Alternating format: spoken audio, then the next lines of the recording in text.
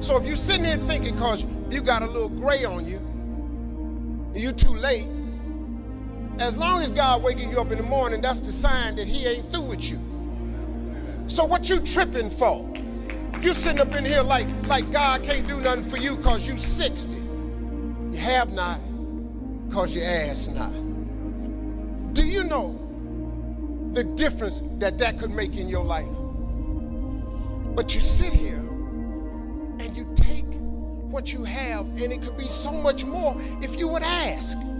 See, you have not because you ask not. When the last time you really asked him for something? Or do you keep making requests that's inside the confines of your paycheck?